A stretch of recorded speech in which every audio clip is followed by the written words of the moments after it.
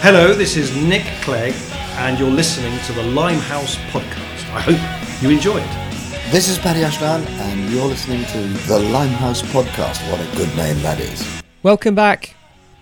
Damn, it's good to see you. You lovely-faced human being, you. How has your week been? I mean, I say week. How was your weekend?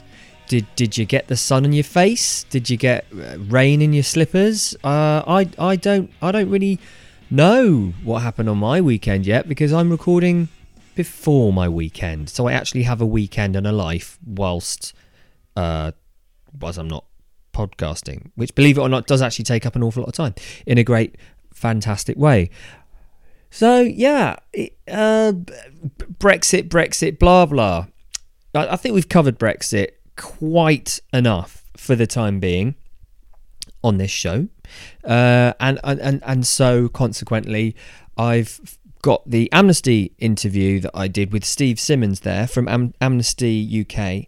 And it's on this very podcast. You'll find it. It's behind the curtain, down that secret passageway that I've just had redone. I've had it painted various degrees of grey and magnolia, all neutral colours because we all like neutral colours, don't we? And yeah. I mean, it's a good chat. I mean, It's not a good chat. What a shit word to use. It's a good chat. Or I might as well just say, yeah, magnolia.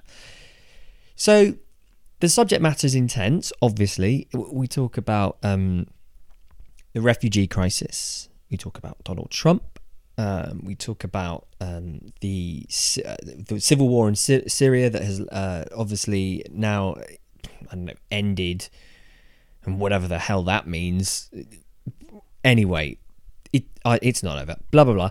But the awful atrocities that have been exposed now, and the 14,000 people that were murdered in prisons in Syria under Assad. And we talk about that. We talk about human rights as a whole around the globe, and the different fights that Amnesty are fighting, the different topics that they're bringing to the public, and trying to keep that narrative relative and you know, something we can all compute, trying to make it human. So my reason for this interview is that fact. Is I want to try and make this more human. I'm someone that comes from a background, as you all know, I'm a freaking gardener. Like I have no degree. I have about 3 GCSEs. No, I have 3 GCSEs, and I scraped those. Went to college and dropped out. I have. The reason I'm saying this is because I kind of went out of my way to find problems at an early age in the Burmese political crisis over there with Aung San Suu Kyi, and I was very young when I got into that, and it really motivated me. And I could have kept my head down and sort of just drunk myself into oblivion or what have you, and let Status Quo and Led Zeppelin rule my life, but no. And so it meant a lot to me to sit down and chat with a representative from Amnesty International, because it felt like a little bit of full circle, and it was important for me. It's important for me to bring this to you, and I hope you enjoy it. I hope you get something from it, and if you can, it's a pretty long interview. It's about 35-40 minutes. If it takes you a while to get through it, that's okay. I'm not going to hold it against you. If it takes you a fortnight to get through it, I don't care. Hell, 10 minutes a day, that's no time, right? Or do it all in one go, like I do with my podcast. When I'm listening to other podcasts, I'm out there gardening and I do it all in one go, and I feel bloated mentally and physically. I have problems. I'd rather not talk about it, but I have. I mean, hell, we talked about lavatory paper on the last podcast with Anna Soubry, so that might be a repetitive, a reoccurring theme. Toilet paper. What's your favourite coloured toilet paper? Please email the show. Don't. So anyway, enjoy this interview. Like I said, it's heavy going material, but it's very, very important. Okay, right. I'm here with Steve Symonds from Amnesty UK, and Steve, what brought you into Amnesty back in the day? Well, I'm relatively new to working here, although I've worked with Amnesty for many years. I joined in 2014. I have a long history working particularly with asylum seekers in the UK, representing them with their appeals for many years, and then advising and supporting lawyers and others working with asylum seekers and indeed on migrant rights generally. I joined Amnesty in 2014 as really a move to expand the opportunity, as I see it, to hopefully influence refugee and migrant rights in the UK in a more progressive way.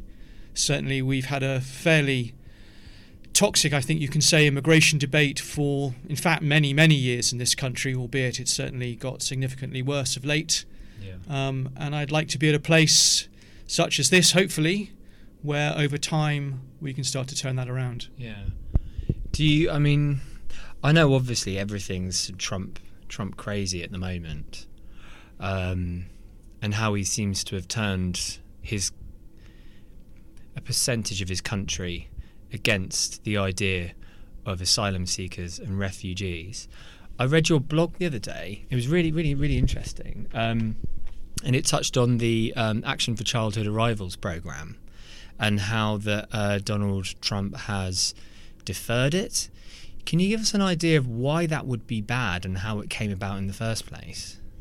Well, it's not clear what he's doing with that programme yet. He's threatened essentially to scrap it. The programme was introduced by President Obama through what's known as an executive order, a power that this new president has made quite a lot of in his first few days to do some pretty disastrous things for refugee and migrant rights.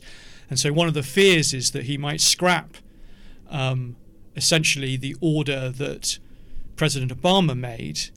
That programme, it's not particularly focused on refugees per se, but what it does is it assists people who arrived in the United States as children, but arrived without permission to be there, but who've lived there for many, many years, in some instances had children themselves in the States, but whose situation has never been regularised and who potentially are at risk of deportation.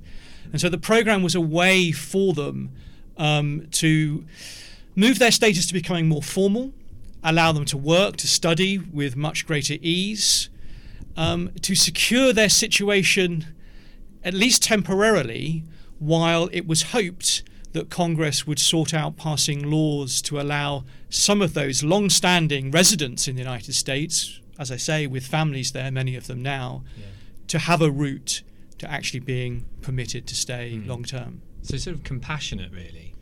Well, in one sense compassionate, in one sense recognising of the clear rights that people have established in terms of their family and social life in the country. Yeah. And let's not forget that the programme is particularly directed at people who arrived during childhood, so not really with choices that they made about their lives, but also recognising, quite frankly, that having or attempting deportation programmes to simply round up and return huge numbers of people is an extremely expensive and socially damaging concept, one that's likely doomed to failure.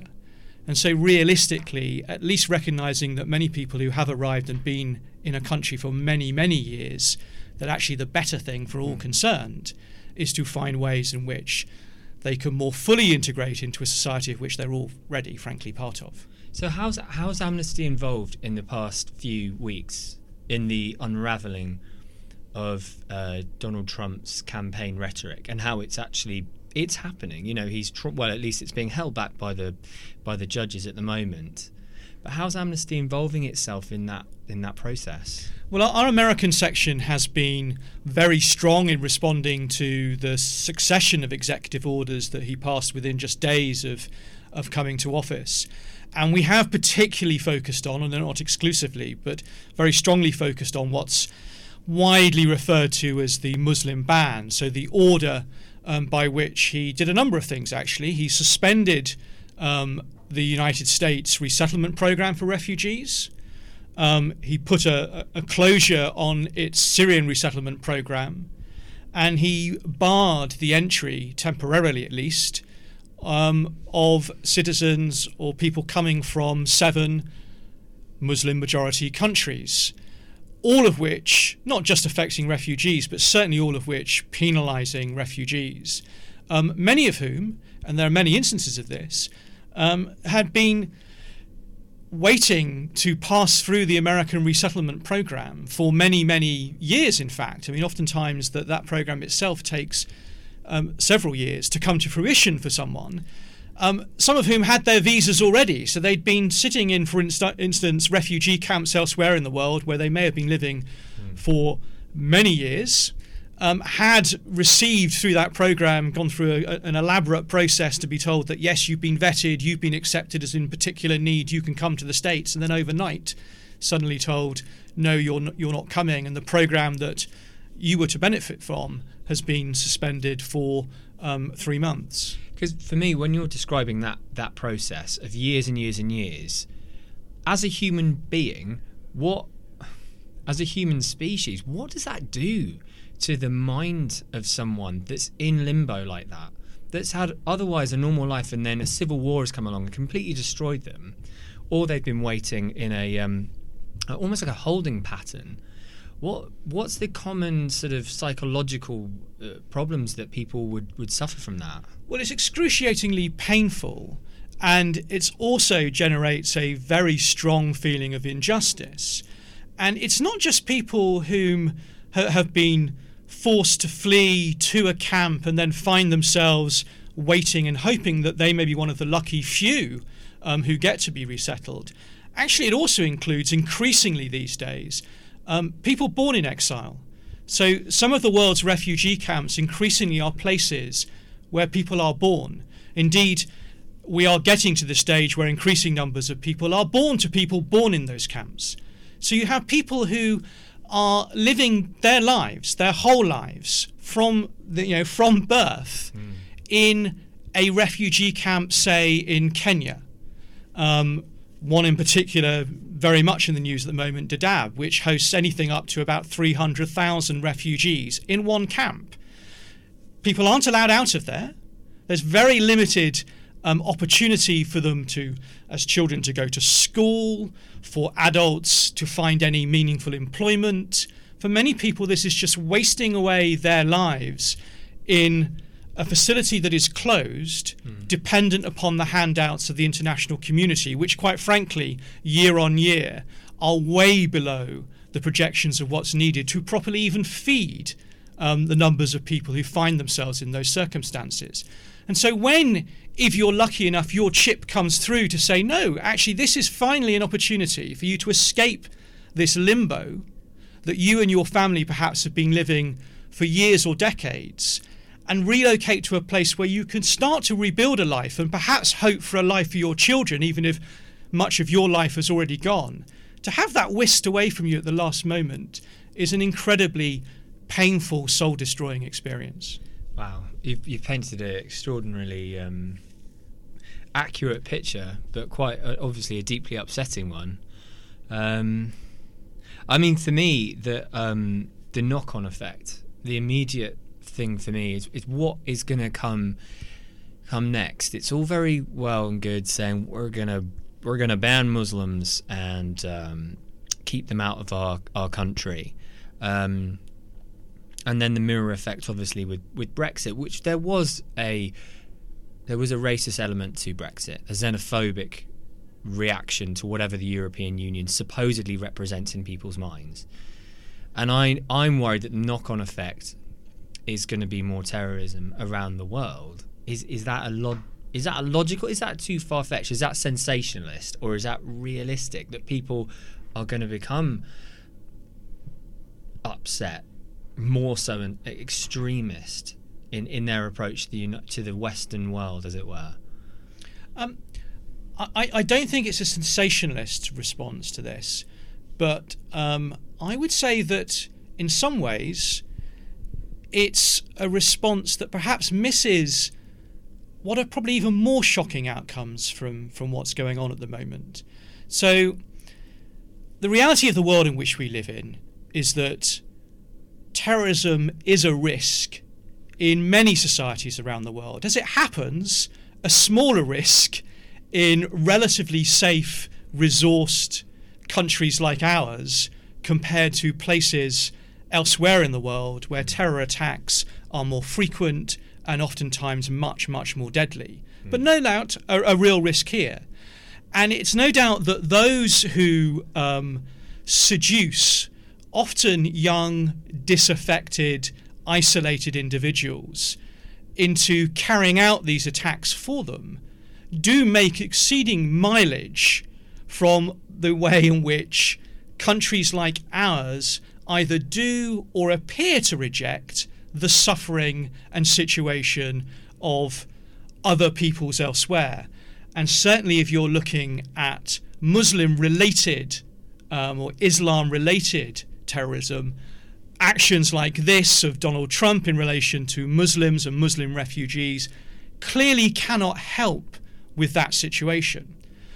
But probably a bigger impact is not on the terror front at all. The situation of the world today is that forced migration, because of conflict and persecution, is on a dramatic rise and has been since the end of 2013. We've gone from a situation in the world where, if one for the moment leaves aside 5 million Palestinian refugees, often not much talked about, there were somewhere around 10.5 million refugees in the world at the end of 2013. Barely 3 years later, we can add 5 million people to that number. And Syria is a major part of that, but by no means all of it. You've got one of the world's newest countries, South Sudan, a relatively small country in terms of population numbers, already has more than 1.5 million of its citizens forced to flee a conflict that hardly gets discussed. You've got countries like Somalia, Afghanistan, long-standing huge refugee populations. And we have a world in which safe space for refugees is in large part shrinking at a rapid rate. And it's shrinking because countries that have more resources have long ignored the fact that much poorer and less stable countries have been hosting by far the greater population of the world's forcibly displaced for many years, and have now started accelerating their efforts to build their walls and ramp up their returns. And the impact, therefore, elsewhere is that you see countries like Pakistan, Iran, and more recently, certainly threatening Kenya, seeking to return much, much larger populations of refugees to countries which are still in the middle of conflict and instability, like Afghanistan and Somalia, risking an extension of the instability in those countries, a closure of safe place for people who are forced to flee, and therefore ever more pressure for people to try ever more dangerous journeys in the desperate hope that they can find somewhere safe. Yeah, I mean, that's, I suppose you've conjured up images there of the Mediterranean. One of my questions was, I mean, certainly in my mind, it feels that we went through various stages of the Syrian civil war, and I referenced Syria. I'm well aware of the other traumas that the world's facing. But do you think there's a slight sort of almost stage of apathy that we're going through here as a world, where we saw a boy brought from that building and put in the back of that ambulance, and that picture taken, which destroyed, absolutely, horrendous, and obviously before that, the boy that was washed up on the beach. Do you feel like we're getting to a point now that what's next? Is it apathy? I mean, is the world sort of not necessarily turning its back, but are we getting used to that? I think we've got a mix of things going on. I mean, I certainly wouldn't say we have a world full of apathy. You only need to look at the hundreds of thousands of activists, Amnesty members and supporters among them, who have responded to a refugee situation as it's been experienced in Europe, to the extent of some of them giving up relationships, homes, and careers to head off, often to the shores of the Mediterranean or to much closer places, to provide an immediate response to people in desperate need. And some of them have done that not just for a sort of a weekend or a week, but some of them have literally done that for months and now getting into periods of years. So there clearly is a still significant groundswell of people who are willing to respond in the most extraordinary ways. Mm-hmm. Now, not everyone is in a position to do that, and no one's expecting that everyone should do that. But what is needed is particularly governments willing to harness that enthusiasm and celebrate it, rather than be cowed and give greater voice to an alternative reaction from people, which is no doubt there and can't be ignored, which is of those who have responded in much more negative ways, sometimes goaded by people seeking to make political capital out of their worries, sometimes goaded, I'm sorry to say, by extraordinary and damaging headlines and stories in some of our national media, and sometimes just goaded by their own prejudices, quite frankly. And that needs to be, of course, addressed, because the net result is, I don't think apathy, it's something at a political level significantly worse. It's a belief that the correct response to this is to shut down the capacity for people to move to somewhere safe. Now, that is disastrous. And what it is fueling, I'm sorry to say, and has done for some time, is not only extremely dangerous journeys that some people are forced to take, but it's also fueling an incredible boom in the smuggling business of these very people. So we are, in some sense, you could say, privatizing the movement of people who have to move, some of whom come to our shores, and privatizing it to the most disreputable and dangerous people who could be in that business. People who, of course, don't just smuggle people, will smuggle anything for profit, but are certainly making a great deal of business out of this one. Yeah, no, that's. I mean, there are so many different strands to what we're going through at the moment. I suppose in what you've just described, people smuggling being beyond. I mean, to just go into the mind of someone that's doing that is. I can't even get it. I can't even get my head into that. You know, it's terrifying.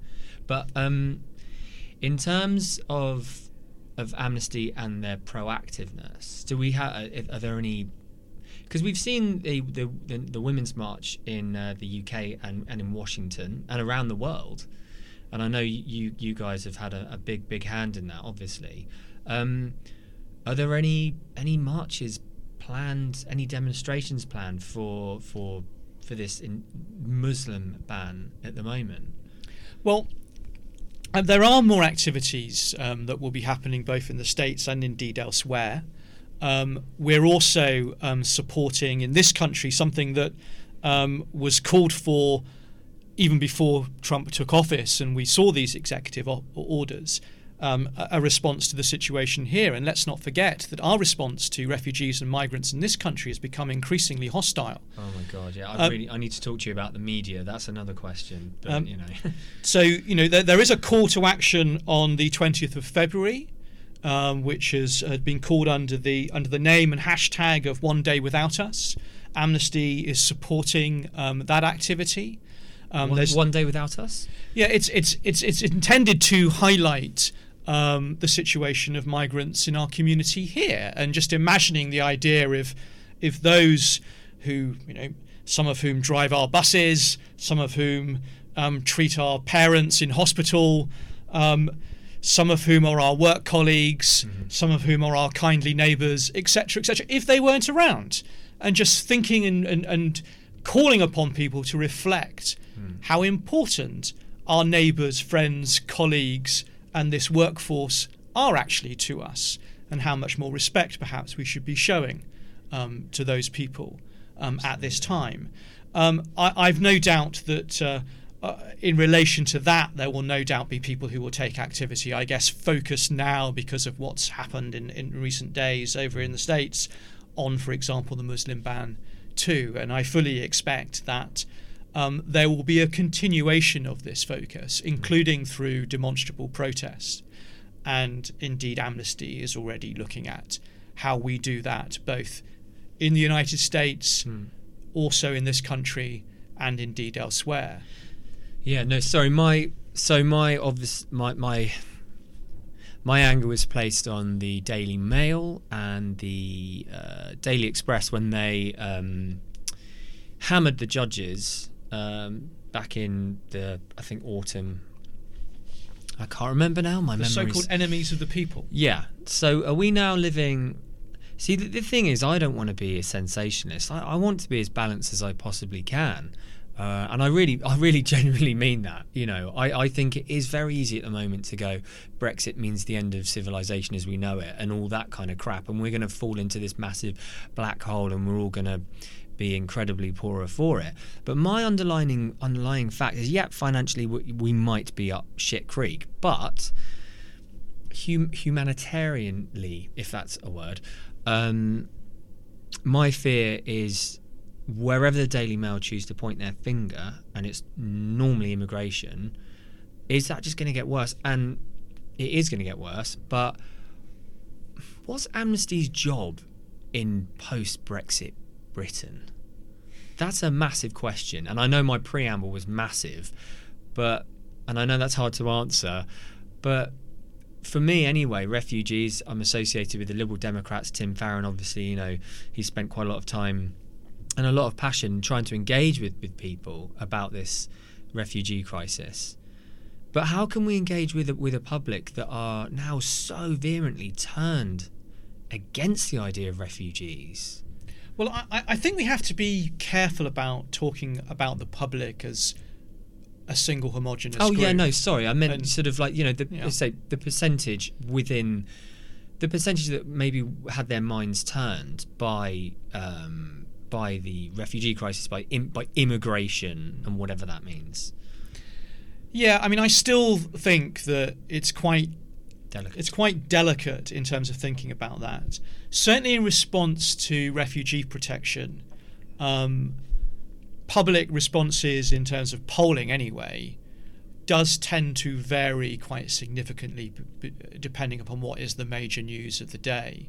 And so it's far from clear to me that there is a significantly stronger anti-refugee protection feeling amongst the general public in this country. Clearly there is a sizable number of people who do have very anti-refugee views.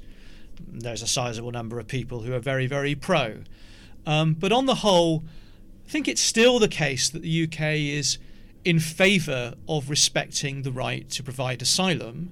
There is just a great deal of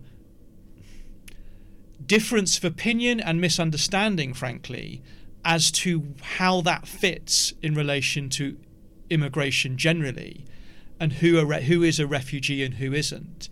There is certainly, by contrast to what I've just said, I think anyway, a much stronger move in the sort of anti-immigration, anti-migrant direction more generally, which is extremely harmful for all migrants, including refugees, because, for obvious reasons, people don't walk round with signs on their heads identifying for the rest of us just who is the type of migrant that we're supposed to be supportive of and who in the current environment we might be more hostile towards. Not that, of course, I'm suggesting we should be hostile to anybody. Yeah. But what I am suggesting is that hostility affects everybody. Yeah.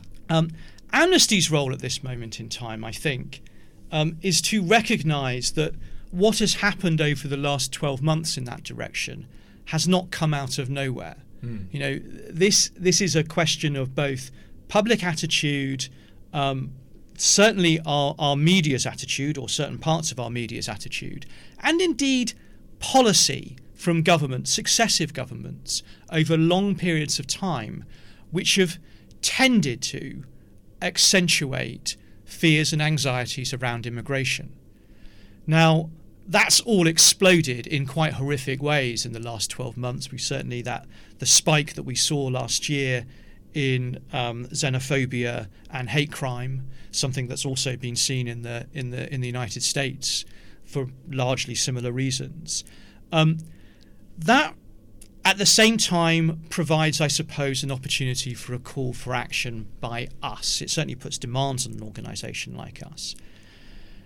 The challenge is to be able to both respond immediately in terms of standing up for people's rights now, but also to have a long-term goal of how you start to row back what has, as I say, has built up over a number of years.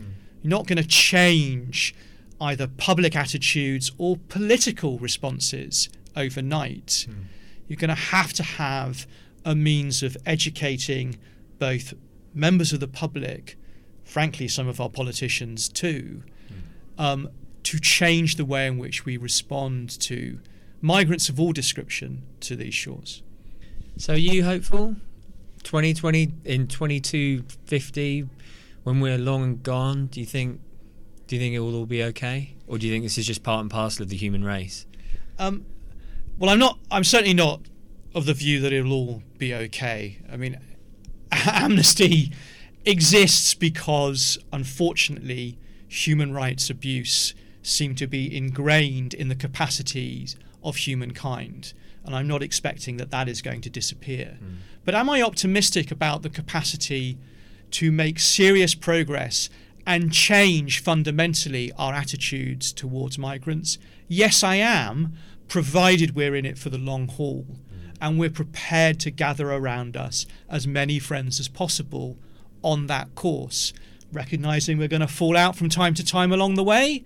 But if we have a shared vision about understanding that all people deserve respect, and that includes migrants amongst us, then yes, there's no reason we can't achieve that. Huge things were achieved in relation, for example, to gay rights over an extended period of time because people set out on a long-term journey with a long-term vision. We've got to do something similar. And how can so I was moved by a podcast called An Irishman Abroad, and the presenter interviewed someone who was specifically affected by he was a refugee and was specifically affected by a civil war. How can people get involved with Amnesty? What are you looking from people that are, say, like myself, or they're just starting out and on an 18-year-old, for example, who's just taken part in a march, or is just not even taken part in a march? Where's the entry level, I don't know, for want of a better expression, to get involved with Amnesty? Well, there are various levels in which you can get involved with Amnesty. So from mere supporter and membership. So some people provide an annual subscription. They take part in some of the petitions that are put out, some of the protests that we take part in. But we also have hundreds of groups right across the country. We have groups in schools, in universities. We have groups in local communities. So if you want to get more involved, find your local Amnesty group. The key thing really is to take part in the discussion, learn, and take part then in a wider discussion amongst your friends, colleagues, family. Amnesty is a movement in this country of somewhere around 600,000 people, several millions worldwide, but nonetheless we're still a minority group in a country here of 65 million. What we need is more people who are inspired, whether as members or whether just paying attention to the information that we provide, the research that we do, to discuss these views, to stand up for human rights in whatever way possible. And frankly, there are lots of organisations through which you can do that. If Amnesty isn't your thing, there are plenty other organisations who you can join and take part in, some of whom in some ways more directly active, some of whom getting out to places like Calais to deliver aid, not something that Amnesty does. We're not an aid organisation. Others of whom supporting refugees in local communities, others of whom doing similar type work, campaigning work to Amnesty. So there are plenty of options, and they're not exclusive. You can do more than one, so don't feel sort of turned off from joining Amnesty. Yeah. But yeah, basically get involved, write, read, speak. Get educated. Yeah. Well, we all need to constantly be doing that, myself included. Yeah. I mean, I did want to. And this is a danger of turning into an interview for a job. But if I ask this question, but what is it?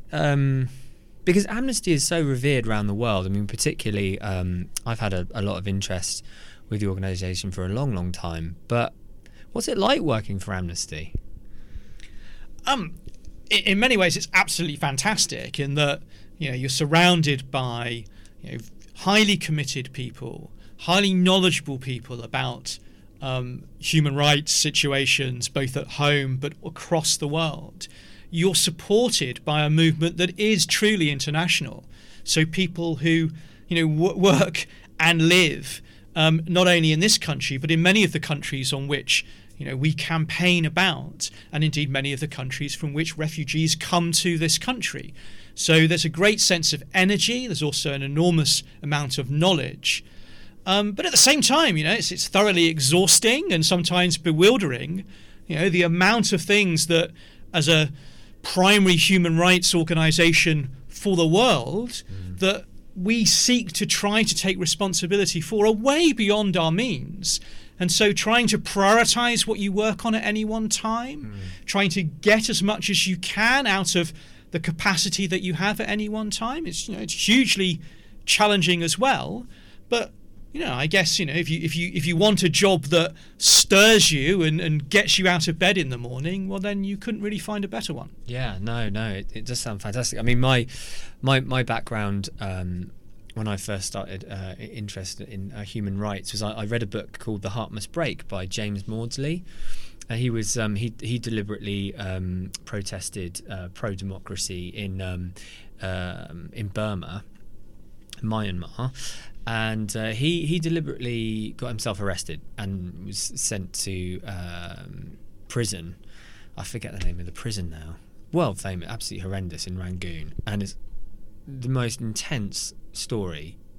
I mean, the torture he went through and what have you. But I was on YouTube the other day and saw via Amnesty and saw a documentary that you guys have made on, is it Syad prison? So I think it's Sinad. I don't know how to pronounce it properly, but the Syrian prison where it seems that anything around 13,000 people have been executed during the course of this war. So I know I don't want to. I know my interview technique is not the best at the moment. I'm a bit of a chatterbox. But the level of attention that is gathering on that at the moment is quite interesting. The Times ran that on the front cover yesterday. What the hell do we do in that situation? That civil war is effectively over, in inverted commas. You've got Donald Trump, who loves Putin and will do anything to prop up the Assad regime. 13,000 people, possibly more, killed, murdered. How do we fight that? What is the effective way of fighting that? Or at least bringing people to justice. Well, it is hugely important that we all stand for the principle of bringing people to justice.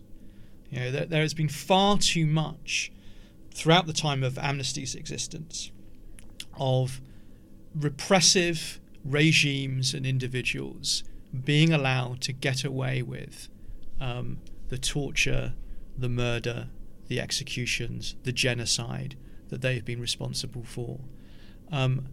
Amnesty takes a clear view that people who are who perpetrate such horrendous international crimes must be brought to justice. Now, what can you and I and everyone do in respect of that? Well, actually, it's the ordinary things.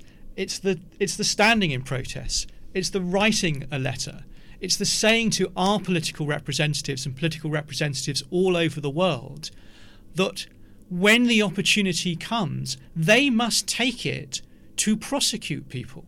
They mustn't balk at that, because we must send a message to those who come next that you're not going to get away with crimes like this. You will be punished. You will finally be caught up with, and you will see justice. Not just for that, but also for the sake of the victims. The many families who've lost their lives. No, it won't bring their loved ones back, but it certainly is an important statement for them to bring the person who's perpetrated these crimes against their family members to justice. And the other thing I suppose that is worth saying, although perhaps not so much in relation to the specific context which you've mentioned, writing letters to regimes that hold prisoners of conscience, which is a long-standing, the original, if you like, amnesty action, which we still continue, does also, not just to the regimes actually, but to the prisoners themselves, is an enormous, and we hear it again and again from those people released from prison, is an enormous source of comfort and source of solidarity, inspiration for people suffering enormously. And how can people do that? How can people is it on the website? Is it on the Amnesty website? Every year we have opportunities to send a letter to regimes in respect of people that we have identified as prisoners of conscience in prisons right across the world. We also every year have a Right for Rights campaign, and within that there are always opportunities to send a message of solidarity to a prisoner. I had, as people did in this building, the enormous privilege only last year of meeting a man who had been held in the United States for decades, most of which in solitary confinement, who was finally released after years of pressure from, amongst others, ourselves, a man called Robert Woodfox. And one of the things he talked about, and he's not the only person who's talked about this in person to people here and indeed Amnesty members elsewhere, is the enormous source of comfort receiving messages of support from people on the outside. Yeah, absolutely. No, I couldn't agree anymore. I mean, that must send. It must just send something to the heart, just the will to keep going, because the human will to survive anyway is so strong. But to get encouragement, and no matter how small, from a stranger must be mind blowing, really, or at least give you a sense to carry on. But I know I did ask you earlier, but how long have you been involved in sort of human rights? I mean, prior to Amnesty, what's your vague sort of like university sort of, and upwards? What did you study at uni? Well, you went to university. I'm a lawyer by background. Okay. I studied law at university and afterwards became a barrister. But I got involved in not-for-profit work. So I worked firstly as a volunteer and then at various organisations representing people for free in tribunals in this country. Mm-hmm. Originally, I used to work on employment rights, rights to social welfare, but through that I came to be representing asylum seekers with their appeals. Yeah. I started at a place called the Refugee Legal Centre in the late 1990s, dealing with asylum appeals. I took statements from people who've come from just appalling situations from many parts of the world, and it was just very strongly motivated to want to keep working towards securing the rights of people who have been forced to flee. But also through that work found myself confronted with an often very strong sense of injustice about the way in which our Home Office behaves and the way in which migrants are generally treated, be they refugees or others.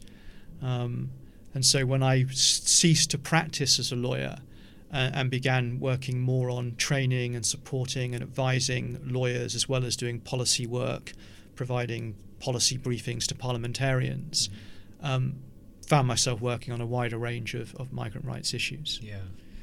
So, I mean, did that stay with you, sort of like the injustices that are inherent within the Home Office? It's still very much with me. I mean, when I very first time, not forgetting working on refugees, the very first time I represented someone in a tribunal with a relatively straightforward employment law dispute, you just have a great sense of the importance to this individual sitting next to you of securing justice for them. And justice may or may not be them winning their particular case, but it certainly means them getting a full and fair hearing of their particular complaint. We have a legal system, we have legal rules, we have that at a domestic and indeed an international level, because rights and law is there to protect people, to ensure that justice is done. Well, I feel very passionately about that, in every sense of the word. And there's perhaps no more no more feeling of passion around that than when you see what turns on those decisions is whether someone is going to receive the protection that they need in a country like this, or face being returned to a place where they may be tortured or executed or otherwise persecuted. Last question, I promise. What's the most rewarding case you've had in your years of practice? I don't know that there is particularly one, but I'll highlight one. I was certainly very moved when through several hours of interviewing over a number of days a young woman seeking asylum in this country, whom I could tell was not telling me all that she really needed to tell me, eventually disclosed to me the decades of domestic violence and rape at the hands of her husband, who happened to be a police officer in her country, that she had suffered, and indeed her child had suffered too.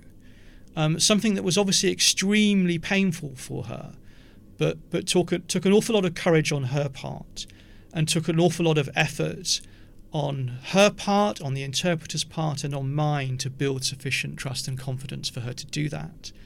That certainly was a moment that I felt very personally moved, but there are in fact many others. Yeah, no, I can imagine. I mean, it must be all you can to keep an even keel, I suppose. But I should imagine that sort of. Well, you have to when you're in the room, but you can't always outside. No. You just have to know that, while you're there with this person who's relying upon you to show them, well, some strength of character, something that they can have confidence in, to know the boundaries of what you can and cannot be for them as well, which is very important, particularly from the role of a lawyer. But yeah, I mean, sometimes, you have to take these traumas somewhere, and they can be quite hard to carry. Yeah. And I don't want to get too personal, but I know, I can imagine it must be heartbreaking. But thanks so much for your time. So, thanks for listening. That was a great chat. Really enjoyed it. I do want to explore more international topics. I think in particular, I do want to kind of tackle the refugee crisis happening around the world, how different countries are dealing with it, good and bad. For example, Pauline Hanson in Australia, who is a person that needs putting back into prison and possibly gagging. If there is a gag big enough for that sick mouth.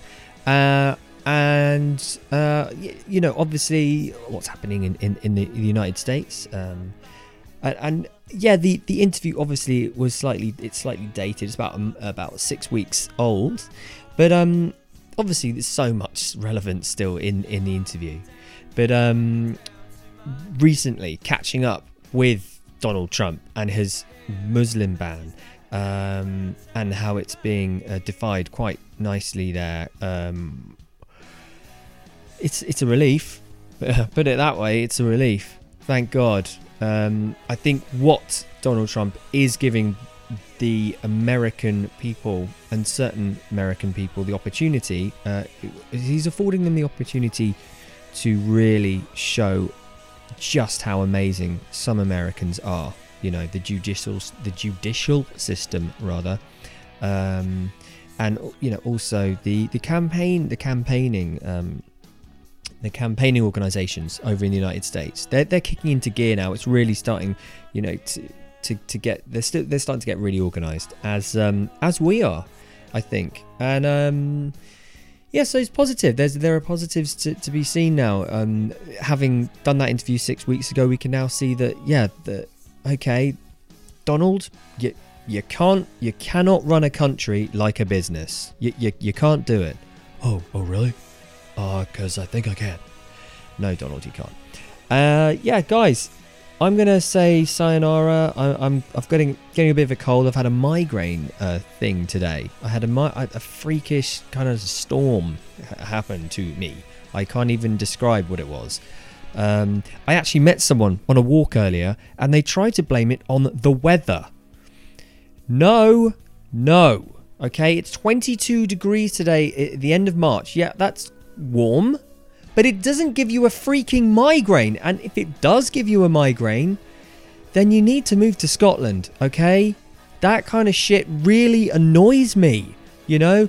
Oh, you know what it is like? You've got a migraine because it's cold. Sorry, it's not cold because it's warm. It's humid. It'll give you a migraine. Oh yeah. No. You know, maybe if you were if you were in, I don't know, Tornado Alley or whatever it is in the United States, you know, where the humidity almost suffocates you. Oh, freaking hell, where I just come from in Thailand. Yes, fair enough, but not in the UK. No. God damn you, Nigel Farage. Shit.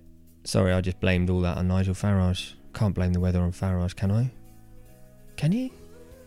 Can we investigate that, please? I'm just going to ask one of my researchers here.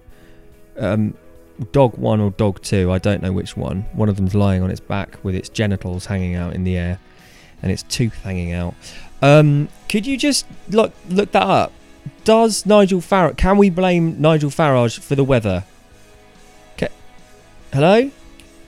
No, just still flailing its genitals at me. Hey man, you know, do what you want to do. It's a free world, you know. If you want to get them out, you get them out. And if you're a dog, do it even more, you know. That's what I say. Have a great weekend. Have a great week. Do whatever you need to do. Be kind. Spread the love. See you soon.